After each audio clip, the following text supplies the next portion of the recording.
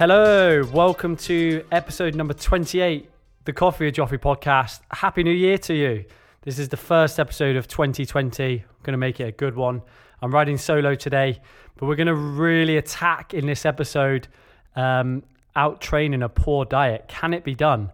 And I like to think of myself as a bit of an expert on that because I feel like I did that for a long time and other factors come into play that we'll go into, age, how long you can keep up the training for, all those different factors.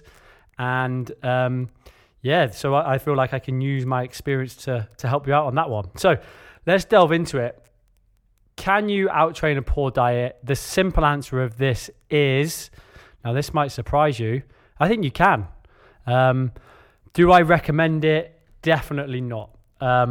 And we'll go into why, but let me just explain why I think you can potentially out-train a bad diet, because it's only going to take me less than 30 seconds, and then we can delve into why I don't think you can. Now, the sheer volume of exercise that you're doing, let's just think energy requirements, if you're literally burning more calories and, you're doing loads and loads of workouts, you're training 2, 3, 4 hours a day, 5-6 days a week, you're really into it. It's hard to keep fuel in your body. To actually eat that much is actually hard in itself. You look at some of the strongman sports and the powerlifting sports, and even Michael Phelps, when he was in his prime, he was eating, I think I read an article, he was eating 10,000 calories a day just to keep up with his exercise performance.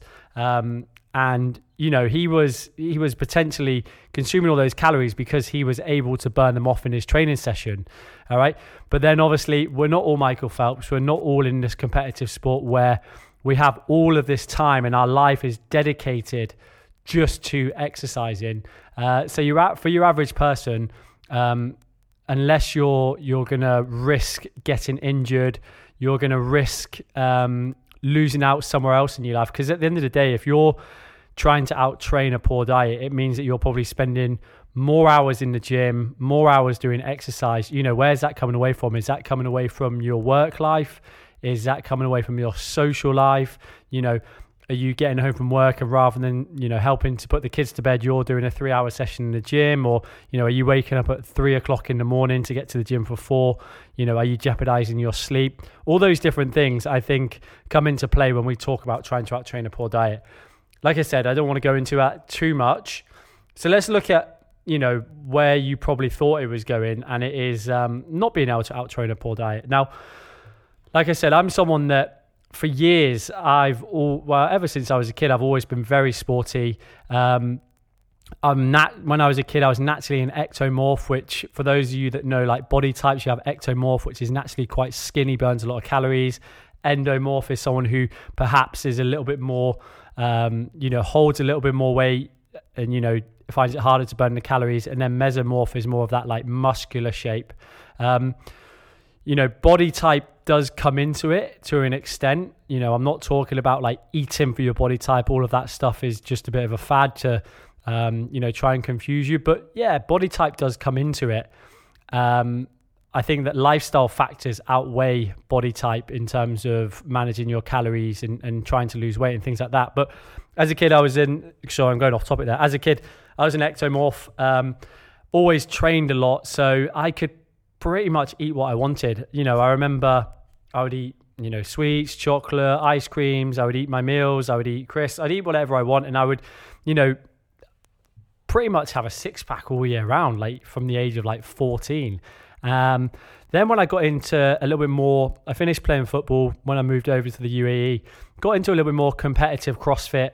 And, I was in the environment where I was working in a CrossFit gym. It allowed me to train, 2 hours, 2.5 hours each day, 6 days a week. I was able to eat when I wanted to. And I was doing a lot of exercise. So again, I got into, going out of the weekends and brunching and living this kind of lifestyle where I was consuming a phenomenal amount of calories over the weekend, still kind of eating what I wanted through the week. I was never really into tracking my food or measuring my macros or managing my calories. I just literally looked down. If I still had a 6-pack, I was happy. And that just kind of went on. Now, the big shock for me was when I ended up getting a pretty serious hip injury, for those of you that know me, and I went in for a surgery about 3 years ago, but it's still kind of there. And, I put that down to overtraining. I was doing too much, and I probably didn't make it as far as I wanted to in terms of like an athletic standpoint in football or in CrossFit or in any of the other things that I did. And I put that down to it wasn't putting it down to not putting the work in. It was more to do with, managing my nutrition around the time where I was putting the work in. So fueling my body with the right stuff. Now I'm in a position where I'm not training anywhere near as much as I used to. So perhaps I'm training, I'd be happy if I get 5 to 6 hours a week of training, and the intensity isn't there. I've got my own business now. I have a different lifestyle in terms of the way that I'm set up. I don't train anywhere near as much. And guess what? Things are a lot harder to control. Do I look down all year round and visibly see a six-pack? Hell no. And to be honest, I don't think I've even got a six-pack now, which is bad. But, there's other things that come into play. Like, I got married last year. That feels weird saying last year now. Got married last year, enjoyed the year, had a nice honeymoon, kind of settled back in. I enjoy doing things like going out on a weekend and in celebrating with friends and with my wife and all those types of things. So I'm kind of content. I'm happy. And whereas before I was doing all that training and able to do those things and stay relatively lean, now something has to kind of change because I'm not able to put the same time into it. I don't want to risk the injury, the overtraining. There's just more important things for me. So something has to kind of add up there. And it's the nutrition side of it now. And it was only when I kind of delved into, when I stopped so much training, I delved into the nutrition side of it a little bit more. And I say this all the time. I'm not a nutrition geek. I'm not a super qualified nutrition expert, but I know enough to manage and maintain my body. And things that I've practiced and done for myself, I'm able to pass on information to clients and friends and family and that type of stuff. And got to a position now where I do have to worry more about that whole energy expenditure. To ensure I don't put on weight, I need to make sure that I'm burning off more calories that I'm consuming. Now, just going back to someone like Michael Phelps, obviously he's got a whole team around him. He's going and winning 10 gold medals. That's his life. His 10,000 calories are going to be made up of nutrient dense foods. It's all going to be planned out. But then in order to get 10,000, there's also going to be some crap in there as well. Eating 10,000 calories worth of broccoli and chicken breast isn't going to be sufficient. It's not going to be, it's possible, but it's not going to be easy. I'd hate to know what that's doing to someone's guts if they did do that. So there are other, I remember in that same article, it was talking about how he's eating McDonald's and all these different things to get the calories in and burn it off. So like I said, I'm very much in a position now where I do have to pay a little bit more attention to it. Do I track my food and worry about my macros all year round? No, I don't. I don't feel like I need to. I'll use arbitrary dates like New Year's and gearing up for summer and, September to kind of really dial in the nutrition until I feel happy that, I'm on the right path. And then I'll stop logging and just kind of manage it and eat intuitively through the other times of the year. And, that's working quite well. Like I said, because I'm not doing as much training, it's, it's everything's kind of balanced out from there. So if you're someone who is, I know a few people, quite close to me now who are all in when it comes to exercise, but not willing to make any changes with their nutrition. Like I said, just speaking from experience, there needs to be just that understanding that your body does change. Just to give you another example, more articles that I've read and kind of researched, your metabolism, that is a thing as well. Your metabolism slowing down with age. I don't want that to be used as an excuse. I'm getting older, that's why I'm putting weight on. Because like I said before, lifestyle factors outweigh that by far. But you could potentially, when you're 25 years old, your basal metabolic rate, which is your BMR, which is how many calories you're burning just through your daily life, not including exercise, not including, your non-exercise activity as well.